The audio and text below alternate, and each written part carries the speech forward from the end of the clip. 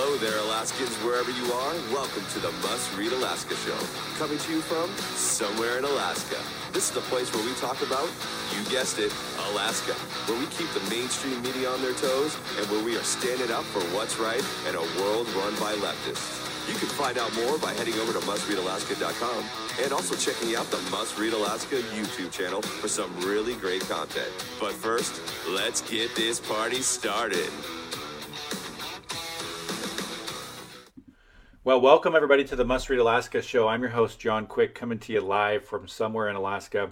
It is a little bit of a rainy and dreary day, but we hope to have a good one here on the Kenai Peninsula Borough. We had a bit of a doozy last night. If you live on the Kenai Peninsula Borough, from anywhere from Seward to Kenai to Homer, you'll have noticed that last night the Assembly passed a laydown, which means that it was presented to the clerk last minute. They presented a laydown to appoint former Mayor Mike Navarre as the interim mayor with pretty much almost zero public input. They allowed for a little public input at the beginning, but if you were in the meeting, you would have had no idea what was going on, that they were about to appoint an interim mayor. And it's very disheartening. It passed 7-0 with zero public input. Nobody from the public weighed in on if they thought this was appropriate, if they thought that Mike Navarre was a good fit. Obviously, Mike Navarre's got a resume, super long, but the process for appointing him was not ideal. And I think the Kenai Peninsula Borough Assembly is going to see a ridiculous amount of pushback here in the next couple weeks. Might cost a few of them an election. And next time I would just say, err on the side of public input. This would have not have flown. They would have not have done this had a conservative person's name been brought to the table. But since it was Mike Navarre's, they let it slide. So it was unfortunate. Has nothing against Mike Navarre. It was most people are going to be very upset about this because zero public process.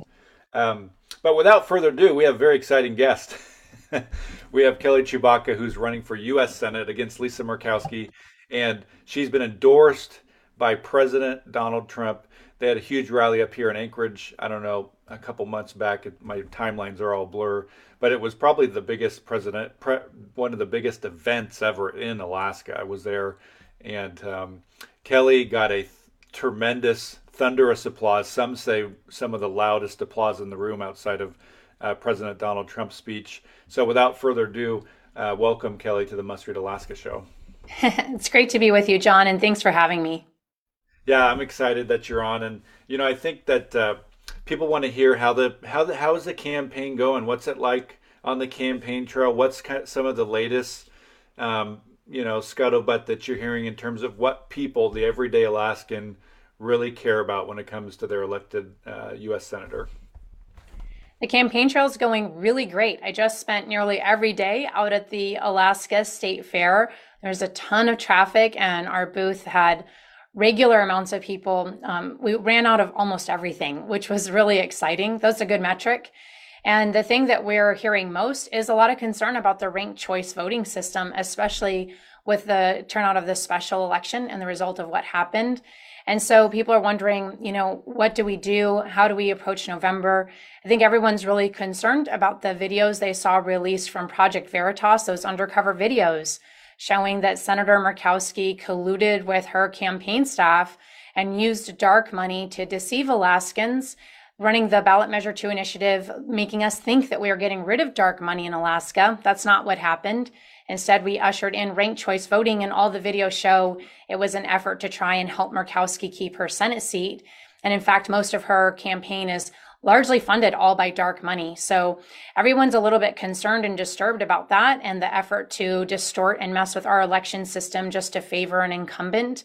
But what we were able to tell them is the thing isn't rigged in Murkowski's favor. In fact, there was a poll released just last week, right after the primary, showing that in this November election right now, I'm tied 50-50 with Lisa Murkowski. It's a neck-to-neck race right now, and our job in the next 2 months is to pull ahead and make it a decisive victory. So giving people hope that there is something we can do and we are not disempowered. It's just a math game. And our job right now is to get as many people out knocking doors as possible. If you're interested in helping, please sign up online, kellyforak.com, under the volunteer tab. And any donations that you can provide will help make the difference between us winning and losing the race. That's the status of the race right now. Nice. Well, I like it. Thanks for the update. So let's kind of talk a little bit about, in the next 20 minutes or so, just kind of your thoughts and stances on some things, some important issues for the everyday Alaskan. So, oftentimes the conservatives out there, they think government's too big. They think it's bloated. You spent a big portion of your career combating, waste and fraud in the government. So my question to you, this is Kelly, where do you stand on growing government? The left has a very clear stance on this, that they are either in favor or are unopposed to growing government. What is your stance on it? Well, I think we all know when government grows, freedom shrinks.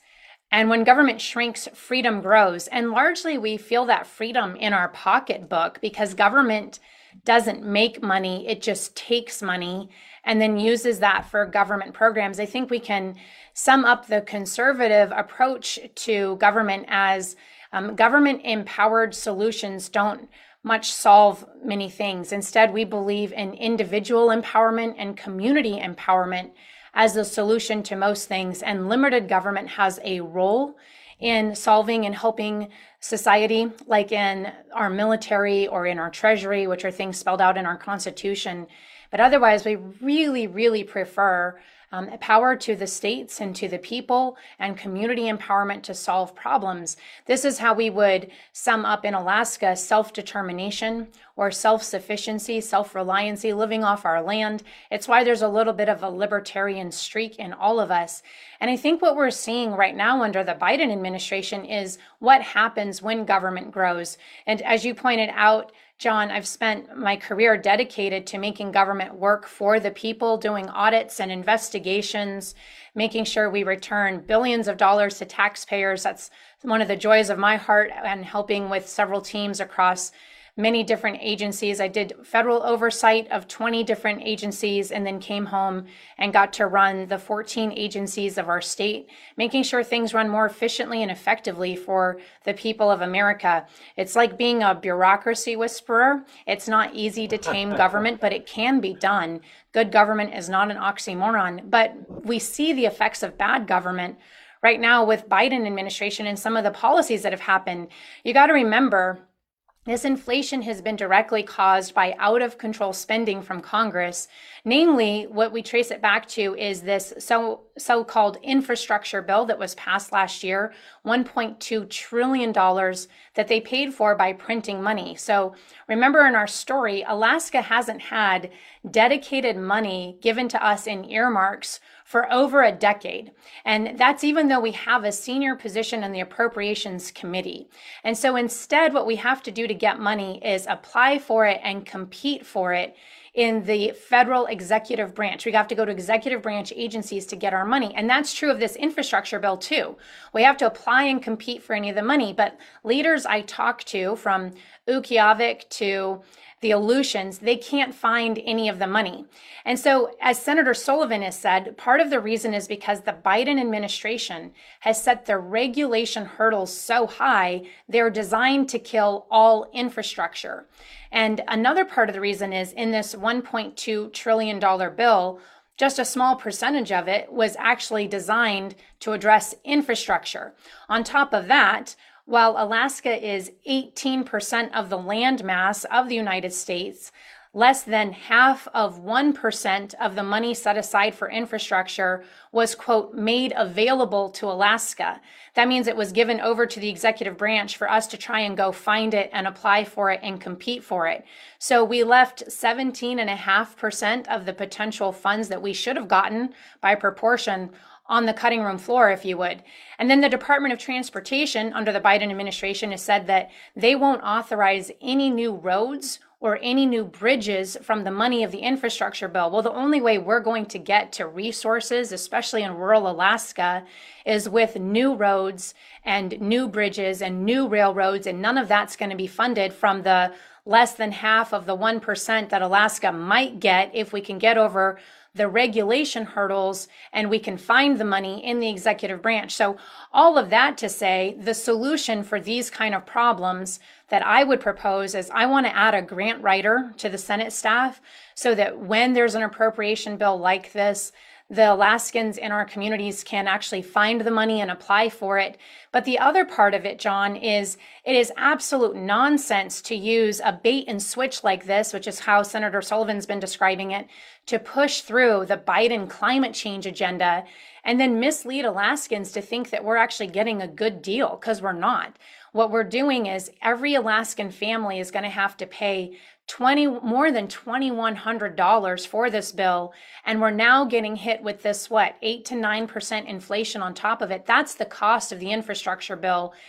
If we can find the less than half of 1% of it that's been set aside for us to maybe build potholes, because we're not getting new roads or bridges from it. That's my take on growing government and how when government grows, freedom shrinks, and why we need to pull back on these excessive spending bills. I like that. So let's talk about energy for a second. I think Sure. somebody that produces, a company that produces energy here in America is probably some of the cleanest energy when you compare it to things that happen in other kind of third world countries where oil companies step in and have no regulations. We got FERC, we got the Army Corps of Engineers, we got the EPA. We got to jump through a million hoops to get something done here. It seems like projects like the Pebble Mine and the AKLNG project literally have been on the shelf and sometimes ready to go, sometimes not, sometimes in the process for 20 or 30 years. Where do you stand with energy production specifically as it relates to Alaska? Should we kind of just assume the role of let's wait and see what FERC says, we've got to wait another 10 years, or should we be a little more aggressive? So energy production, we could talk about policy, but really it's a personal story for me. This is why I got into the race. My parents were homeless in Alaska before I was born. That wasn't the plan, but sometimes life doesn't go the way you plan. And it was a job up at Prudhoe Bay that my mom was able to get that enabled them to get into a mobile home and then into their little starter home out in Wasilla. And then they had a little starter Kelly, and our life took off. And I'll never forget watching them struggle to pay the rent and pay the mortgage eventually and put food on the table. And these are the kind of jobs that build Alaskan dreams and make it so that parents can put food on the table and then send their little kid to UAA if they want, which is what happened in our story. And when I saw Senator Murkowski make the tie-breaking vote in committee to advance the nomination of Deb Haaland, knowing that she was going to champion Biden's energy annihilating agenda, which she has, and shut down all these energy projects in Alaska, I took it personally. Those are our jobs. Those are our ability to pay the rent and put food on the table. And that's where I stand on energy.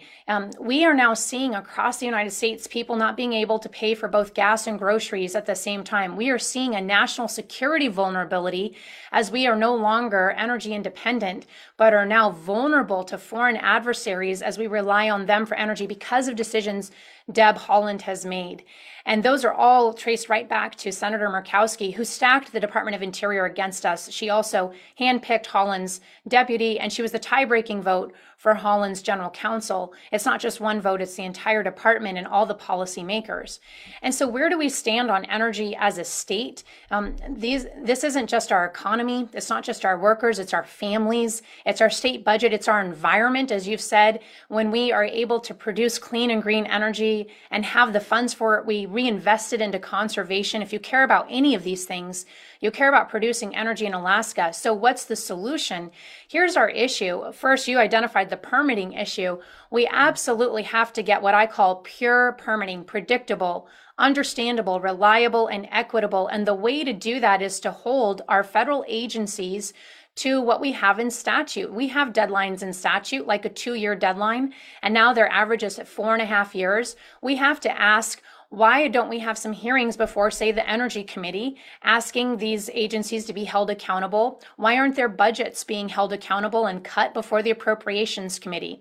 We have a senior position on both. When I become senator, I will use that power in the Senate to hold agencies accountable. That's what the Senate is designed to do. And this, of course, is my background, holding federal agencies accountable.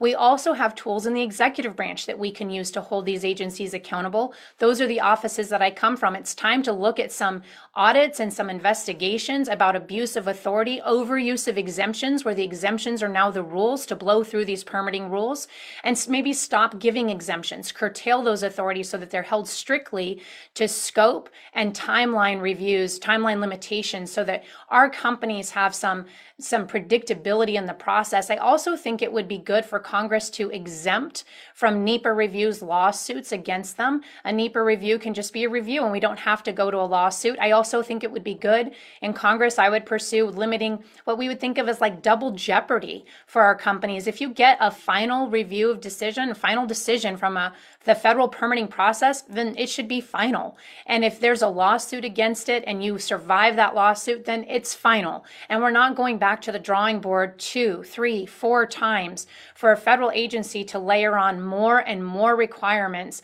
for our companies to jump through in order to get a final decision so that they can move forward with their project. I think these are some basic things that we can pursue from the Senate office in order to get our companies, our energy companies, the predictability they need so that we look less like Venezuela and more like what we should look like as the United States of America. The federal government should not be inserting risk into the business process and the business climate when it comes to energy development in Alaska.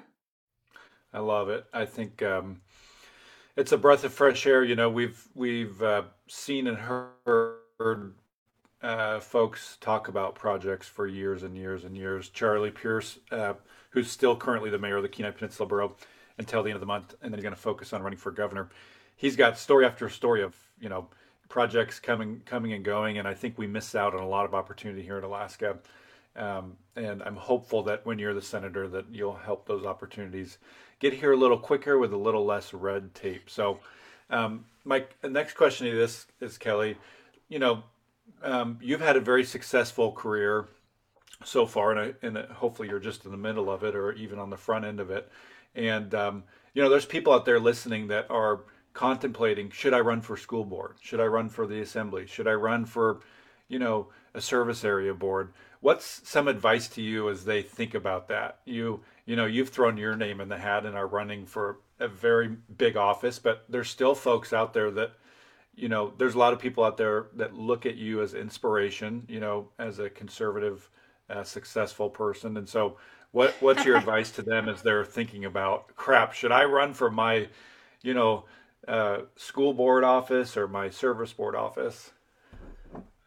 So my advice to everyone is it is time for Alaskans with courage and common sense to rise together and lead our state forward. Imagine how different Alaska would be if people who cared about our community stepped in and said, you know what, it's worth the cost. I take a lot of inspiration from our military service members. It was my dad who inspired me to say, you know what, I'm going to do this. I think that we forget sometimes that we belong to something bigger than ourselves. And our military service members absolutely represent that every day. We belong to a country that we owe a great deal of debt to, and to whom much is given, much is expected. I really believe that.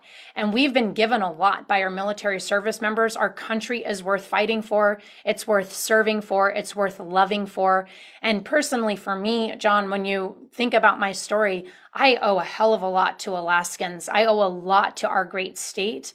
And that was the talk that we had with our 5 kids when we sat down and we thought about how hard this is going to be, all the mean things people would say, how many people would recognize you and not like you. You know, it's nice and comfortable to live a life of anonymity, but I haven't been called to a life of comfort, and I haven't been given all that I've been given by people who lived a life of comfort. And when you realize that all this is simply paying it forward, people sacrificed a lot that my family would no longer be homeless and rush in Jack Spring Park. I mean, imagine what our story could have been. And they've stayed relatively anonymous. I know their names, but most of Alaska doesn't know the names of the families at the mobile home park, or my dad's union shop workers, or the people at the oil field with my mom who are still friends of ours today. But the fact is, they changed our life. And I'm simply saying thank you. And my dad served in Vietnam, and he had a lot of buddies around him who he owes his life to today. And we're simply saying thank you. And isn't it true that all of us can look around and go, you know what? I didn't get here on my own, and I owe a lot to some other people. And if people with courage and common sense just said, I'm part of something bigger than myself, and I want to serve my community, and we say thank you, I think that government service, I think our communities, I think our schools, I think our cities, I think our country would be a different place. And I'll share this personal story because it was very eye-opening for me.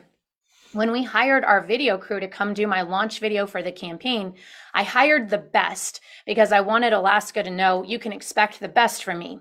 So this crew came up, and they've done a lot of the campaign videos for the people who now currently sit in Senate and the Congress. And they filmed me for a day, and they budgeted like 4 days. And they said, you're not like the other politicians we know. And I said, what do you mean? I don't hang out with politicians. This is my first time doing anything politics.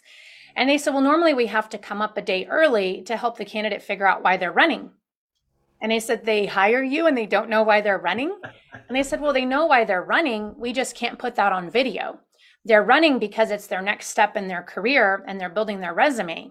But that doesn't sell to voters. So we have to help them write their script. And when you see the camera shots from different angles, like this angle, then the next line's at this angle, and this angle, it's because we're feeding them their next line because they don't know what they're supposed to say next. But we didn't have to do that with you because you just sat and talked to us, kind of like how I'm talking to you now, John, and you just told us with a lot of passion why you're running. They said, don't drop that authenticity because it's very rare in politics. And I think that that's instructive for us all because remember, I come from a background of investigating government insiders, and I can tell you, they always go back to doing what they've always done, short of some major conversion moment. People just go back to who they always were. And after a nice flashy campaign, imagine what all those people in Capitol Hill are doing. And wouldn't it be great if Capitol Hill was just common sense again? And if people were just there because they authentically wanted to serve their communities? Same thing about our school boards and our assemblies, our mayors. So if you're out there thinking, gee, I just wish Alaska was a better place, you are exactly the person we need running. And it just takes a little bit of courage to think, what are they going to do? Throw some mud at you? They throw some mud at you, you can take some showers. You know, all these people around you, they're not going to remember in a year all the nasty things people said. And all you got to do is brush it off because you don't have to let it stick to you either. That's awesome. My last question to you this is, Kelly, you know, I know your parents, they're great people, so I probably know the answer to this, but how important has faith been as it comes to just making decisions on the campaign trail? Does faith play a big role in how you go about, you know, speaking at events and interacting with volunteers and you know, making asks with donors and stuff like that? Does it play a big role in who you are and how your campaign is ran? So for me, it is just a real cornerstone of hope through this whole journey. I think one of the things that can be the most difficult for any candidate is not knowing how this story ends and wondering, is any of this even working, and kind of dealing with that feeling of discouragement. But when you know that the story is already written by a God who loves you and who already has your days planned out, and that all the story ends good, it doesn't really matter what the outcome is. This has all already been planned and written. You can just have a lot of hope and encouragement and sort of move forward boldly. I like to remember what David said when he was faced with, repeated, always he was up against, whether it started in the beginning with a lion and a bear, or moved to a giant, or moved to armies. He always, throughout the Psalms, was just like, if God is for us, who can be against us?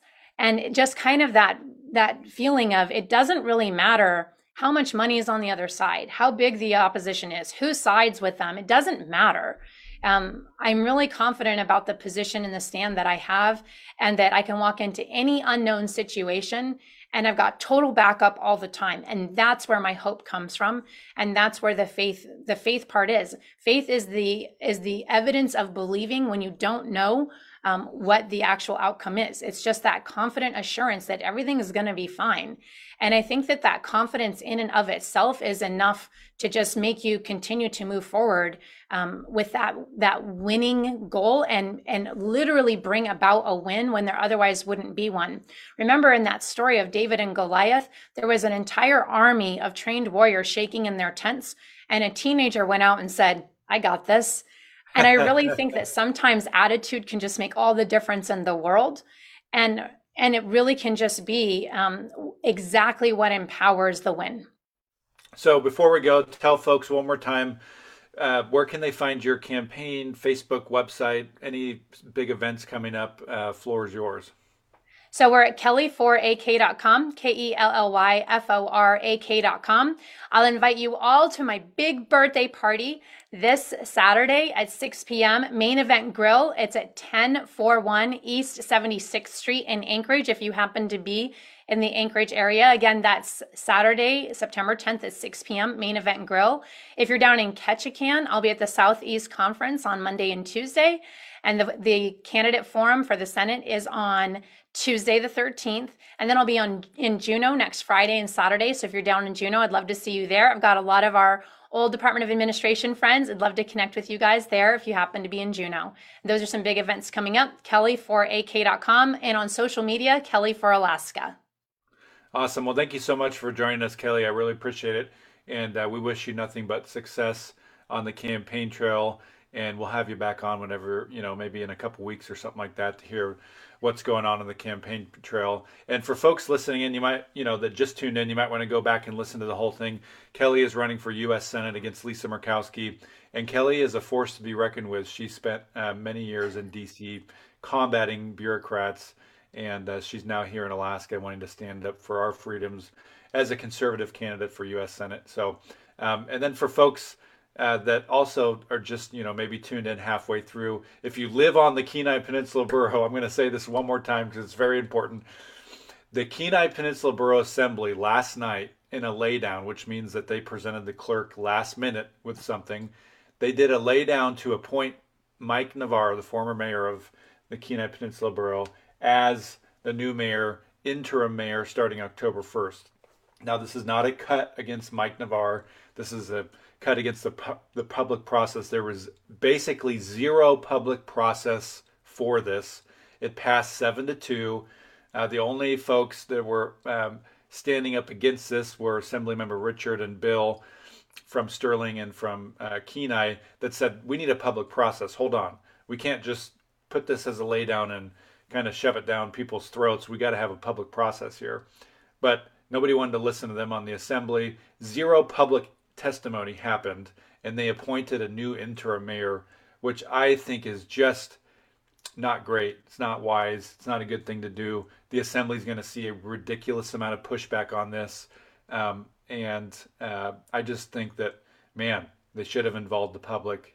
And you could have had the public, weigh in, email, public testimony, the list goes on. But anyways, I wanted to give everybody an update there that for those who live on the Kenai Peninsula Borough. And tomorrow we're going to be on the show, 9 o'clock. You don't want to miss out. I'm going to have a special guest that's running for Kenai City Mayor, which is going to be exciting. So until then, for next time, I'm John Quick signing off from somewhere in Alaska. Thank you so much, Kelly, for joining us. Thank you, John. Have a great day.